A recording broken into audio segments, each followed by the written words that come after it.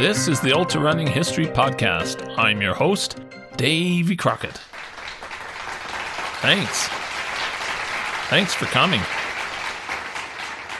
Wow, an audience is back. Social distance, of course. Of course. Usually I can fit about 2,000 fans in my basement bleachers, but this is still great. This is episode 67, the 14th part of the 100-miler history. In this episode, I will tell the story of one of the greatest 100-mile races in history that took place in England. I will also introduce you to one of my ultra-running heroes, who sadly has been mostly forgotten, Tom Osler from New Jersey.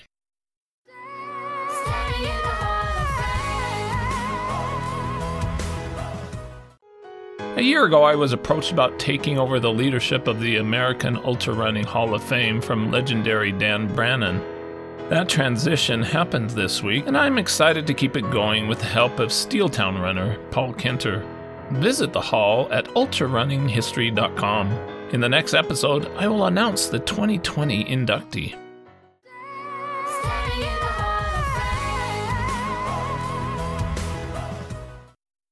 Now to the story.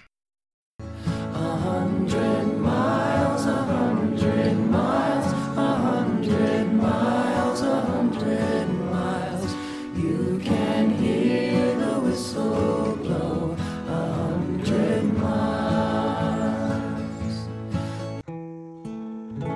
During the early 1970s, several highly competitive 100-mile races had been held in England, but they were still only organized for attempts to break British or world records. In 1975, another classic race was held, perhaps the greatest and most competitive 100-mile races ever held. It left one reporter speechless, witnessing something that he would never forget, watching some of the fastest 100-mile runners ever, and experiencing the sportsmanship of ultra running for the first time. This story will be told. What was the state of 100-mile races in 1975? Well, in America, 100-mile races were being held open to anyone who wanted to give them a try, even the naive. In 1975, the annual Camellia 100 held in the Sacramento, California area was held for the 5th year.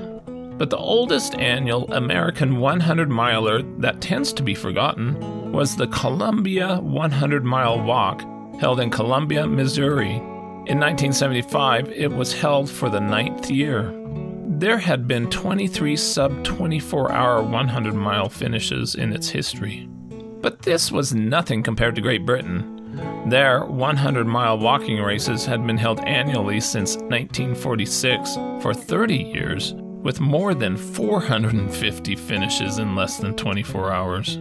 Elsewhere around the world, 100-mile and 24-hour races were also being competed, including the first one to be held inside the Soviet-controlled Iron Curtain in Czechoslovakia.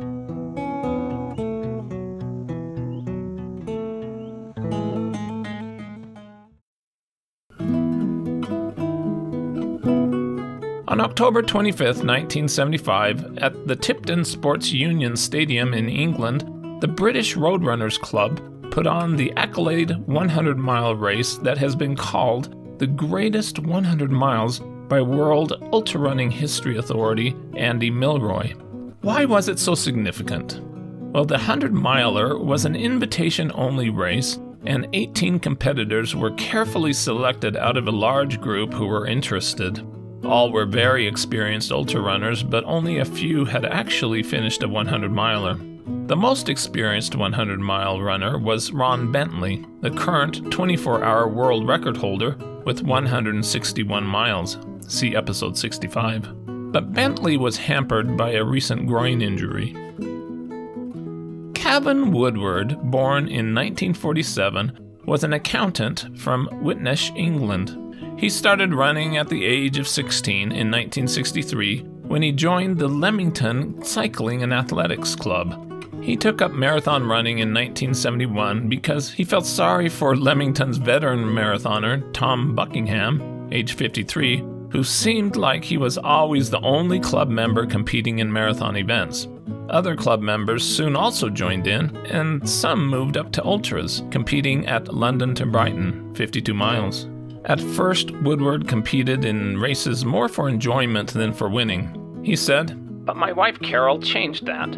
She was fed up with coming to watch and see me not do very well.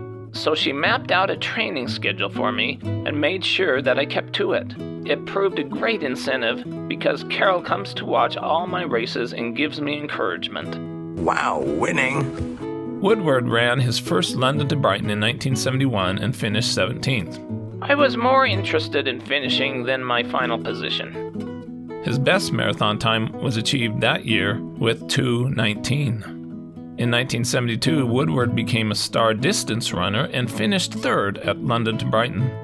By 1974, he was racing nearly every week from 5K upwards.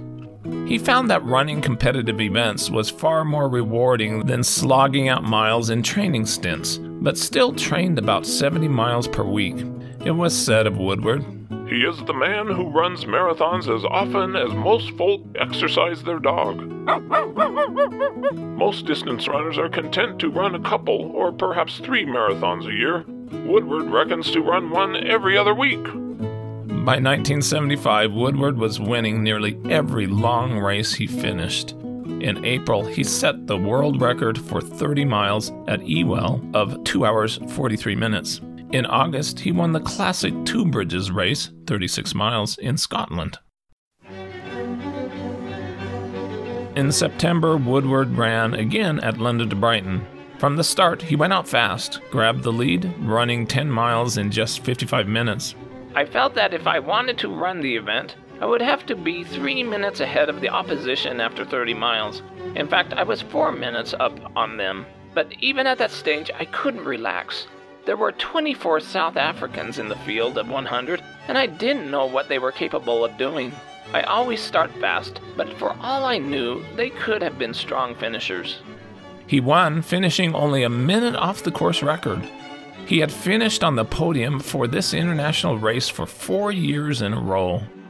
There was no doubt that he was the most dominant ultra runner in the world in 1975.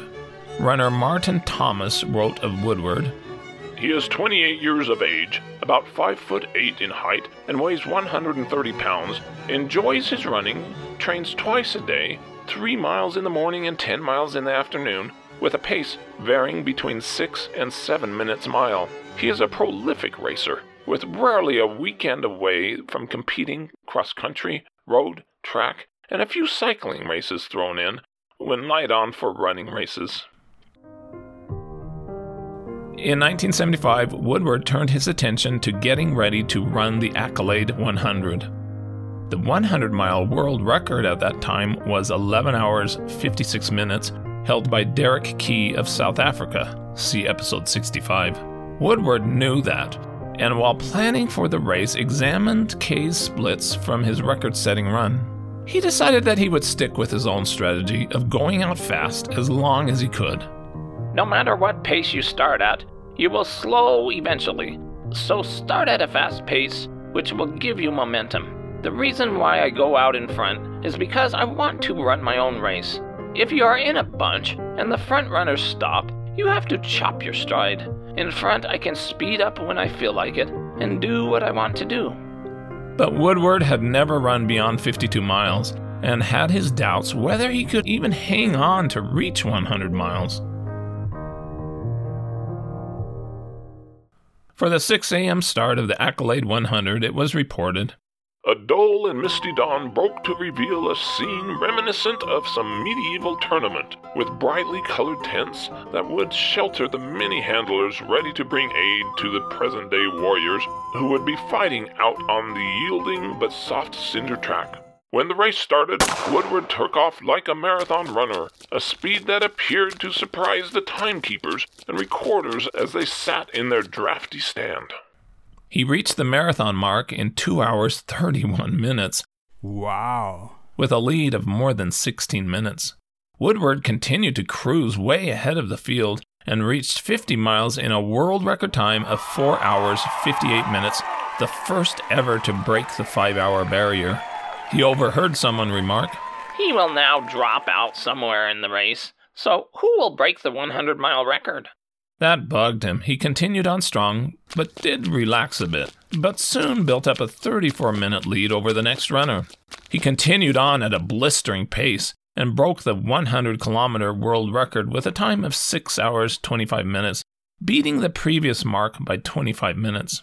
But then he started to slow, and by 80 miles his buffer on the world record was narrowing. Other runners shouted encouraging words to him. A reporter wrote about what he witnessed. Never will I forget the sight of Woodward responding to the urging, not only of his own supporters, but to the wholehearted backing of the spectators. Head lolling to one side for mile after mile, he carried the crowd with him. For me, this was a new and wonderful kind of sportsmanship. Runners spurring each other on in spite of knowing that the man they were trying to help might finish in front of them. The spirit filled the reception area as runner after runner staggered toward the finish. Despite his struggles, Woodward broke the 150-kilometer world record with a time of 10 hours 44 minutes, and then, with the end in sight, picked up the pace. His last mile was clocked in 7 minutes and 7 seconds. He crushed the 100-mile world record with a time of 11 hours 38 minutes, breaking Kay's existing world record by 18 minutes. After finishing, Woodward was overcome with emotion and had, quote, a bit of a sob. He was hustled from the track to an ambulance. He explained, I was okay. They just wanted to get me away from the well-wishers and let me rest. The second-place runner finished with an outstanding time of 12 hours and 2 minutes. What made this 100-mile race so great was that 11 runners finished in less than 15 hours. Woodward looked back on the accomplishment and said, I proved that it could be done. I hope I have altered the outlook of some runners. I hope I proved that running even-paced is not the only way of winning races and breaking records. I would like to think that if a runner wants to try and run ultras fast right from the start, against the wishes of his coach or trainer, he could convincingly argue that that was the way Cavan Woodward did it. Woodward finished without any significant injury, but said from home the next day, I'm very stiff and aching all over, but considering I had never run further than 53 miles before, I felt great. He recovered fast and ran with his club in races the following weekend. Woodward continued to run ultras at a world-class level into his 50s until 1998. He ran more than 200 marathons or longer during his life and accumulated a collection of 600 trophies and medals. Cavan Woodward died suddenly of a heart attack in 2010 at the age of 63. In 1968, the Soviet Union invaded Czechoslovakia. Prior to that, marathon runners had been participating in running events in Western Europe. Ivo Domansky, a marathoner who became an ultrarunner, shared what life was like for an ultrarunner during the early 1970s. Around the end of 1971, normalization in the then Czechoslovak Socialist Republic came to a close, and as for trips to capitalist foreign countries, it became increasingly difficult to travel there. In 1973, Domansky managed to get the approval of the Tourism Association to go and compete in one of the several 100-kilometer races that were beginning to be held in Europe. He went to run in the 100K race in Denmark, a road race in its second year. Many of these European 100Ks were both hikes and runs that would attract hundreds and even more than 1,000 walkers. These long-distance walkers were called tourists. Also with him was Bratislav Mlata, who would be one of the greatest Czech ultrarunners of the time. For both of them, this was their first 100K. In Copenhagen, they stayed in a large sports hall with sleeping bags. At the start, about 100 runners, an additional 1,400 walkers, took off in Copenhagen, going along the coast and running through Kronborg Castle, the setting for Shakespeare's Hamlet. Domansky recalled, To this day, I see in my mind a wreath of lights on the opposite Swedish bank, on the Straits of Öresund, We ran most of the 100 kilometers at night. Mlota finished in second place with an amazing 8 hours 45 minutes, and Domanski finished in sixth with 9:28, a great showing against the Danes. A couple years later, they were also able to run in a 100K at Biel, Switzerland, with 2,500 runners and walkers. This race had been held since 1959. Domanski finished 8th in 8 hours and 3 minutes. It had a completely different atmosphere than Copenhagen. On Friday at 10 p.m., about 2,500 runners and tourists gathered at the start. The 100K course in Biel was a large circuit without elevation gain, especially the difficult night section along the banks of the Ara River, which the local marathons nicknamed Ho Chi Minh Trail.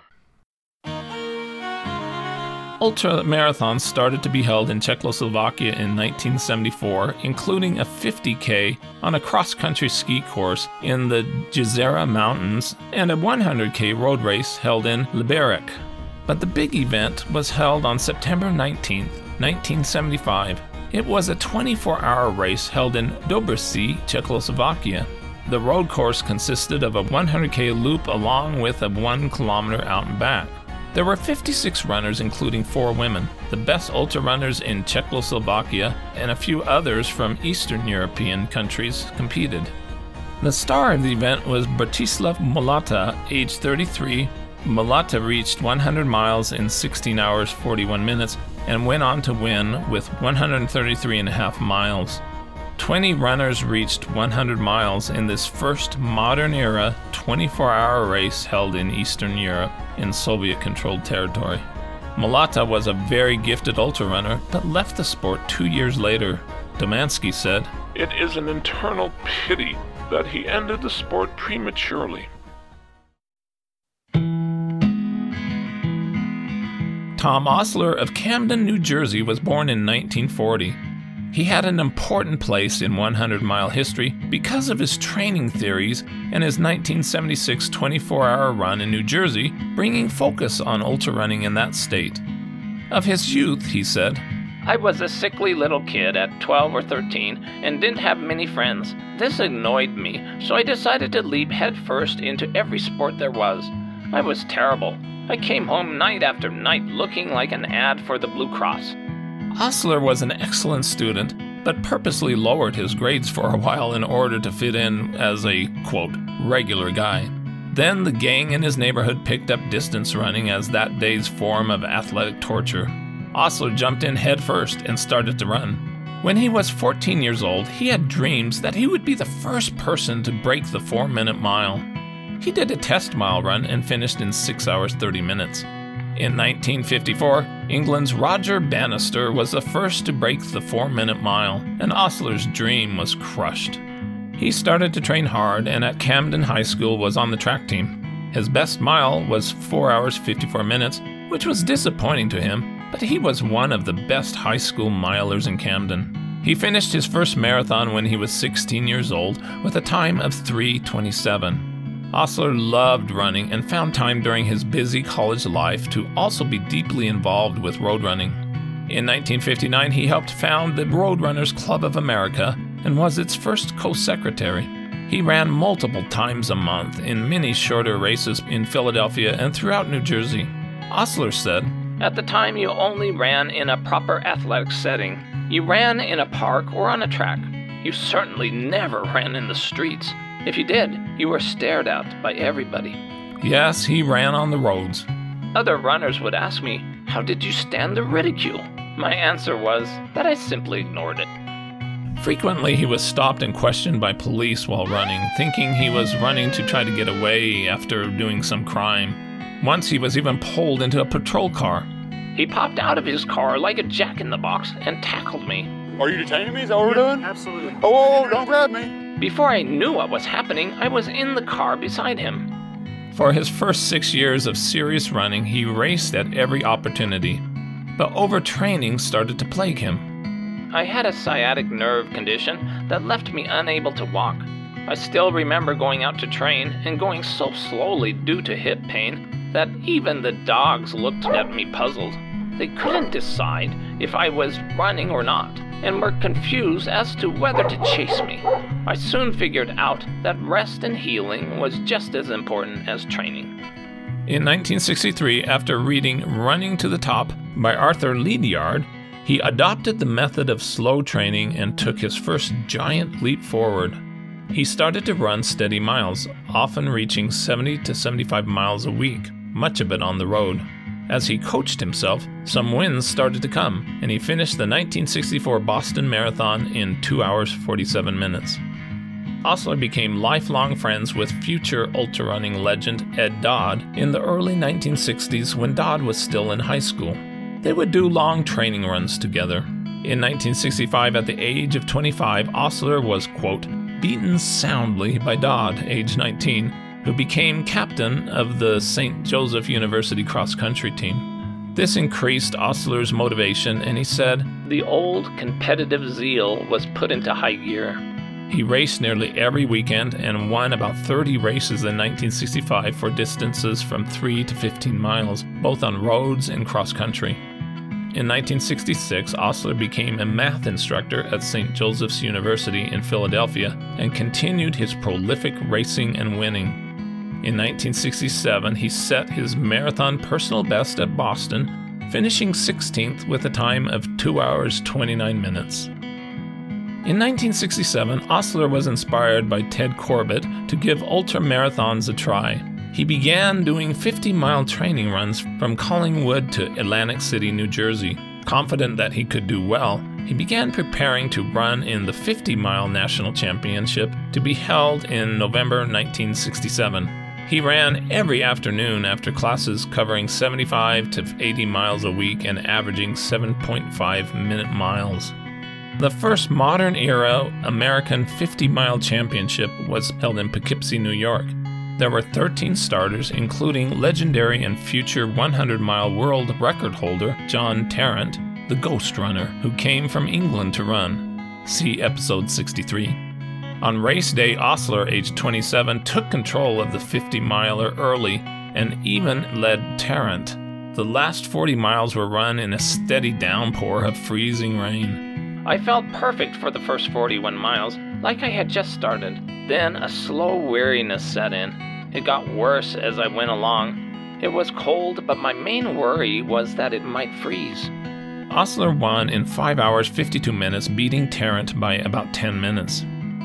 The 50-miler took a toll on Osler. His legs were stiff and tired for several weeks after that, and he did not like feeling so shattered. I felt sick and weak. I became gun-shy and did not enter another 50-miler until 1974.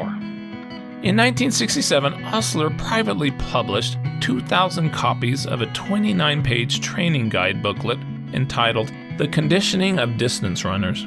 This would be the first of several books he authored on running training theory and practices. It was trailblazing and is still referenced to decades later. He later was a strong advocate of the value of walking in training and running on soft surfaces like trails rather than roads. In 1976, at the age of 36, Osler wanted to prove out his running-walking theory by running 100 miles on the track at Glassboro State College where he was teaching. He decided to do a 24-hour run on the outdoor quarter-mile track. I decided on a ratio of 7 laps running to 1 lap of walking.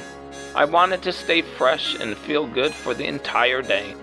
Osler had never run further than 60 miles in races or training, so he was interested to find out if he could reach 100 miles with a walk-running mixture. I'm not trying to break any speed records. In this kind of race, you can slow down, stop to eat or drink, or even take a nap, but you don't go too far if you nap. Osler did not sleep at all the night before. He couldn't wait to get on the track. He started at 5 a.m. on the cold, clear December morning. It was about 20 degrees.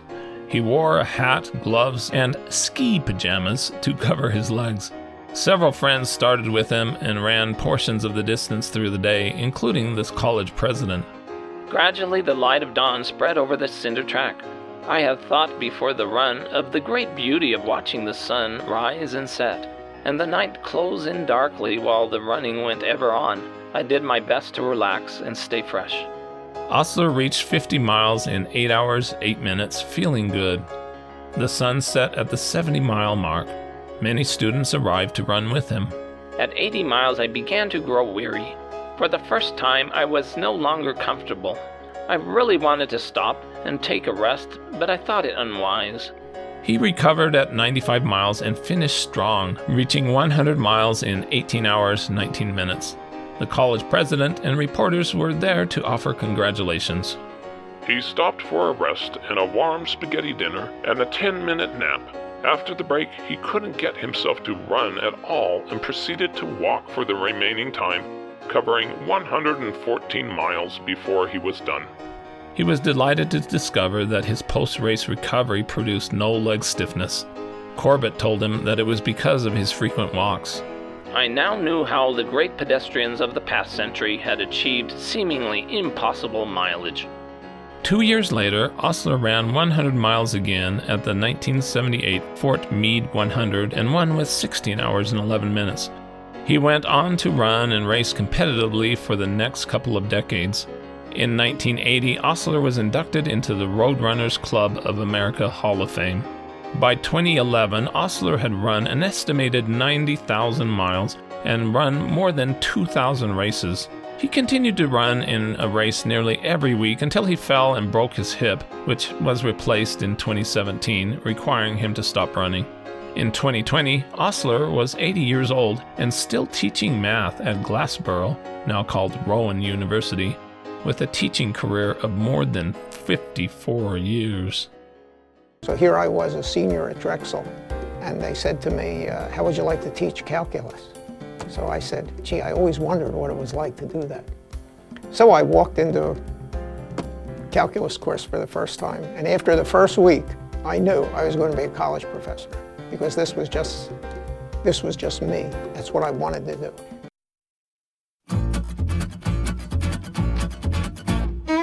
After Ron Bentley's 1973 24-hour record of 161 miles was published in the Guinness Book of World Records, naive but determined runners sought to break it.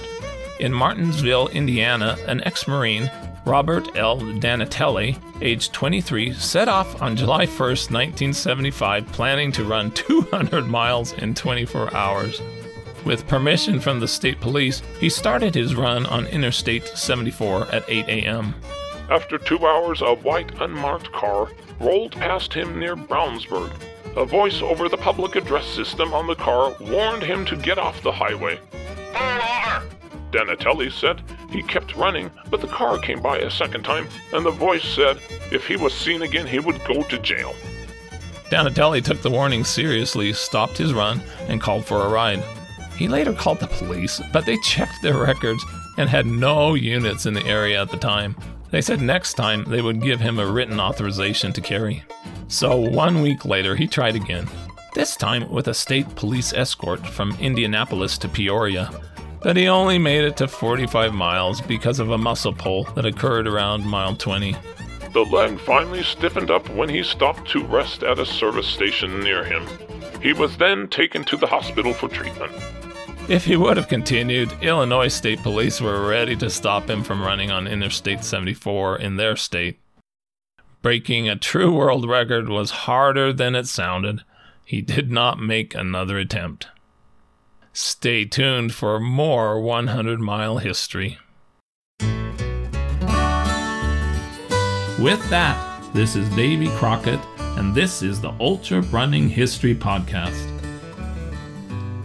I hope you run fast and far, enjoy life, get outdoors, and most of all, stay safe and don't take unnecessary chances.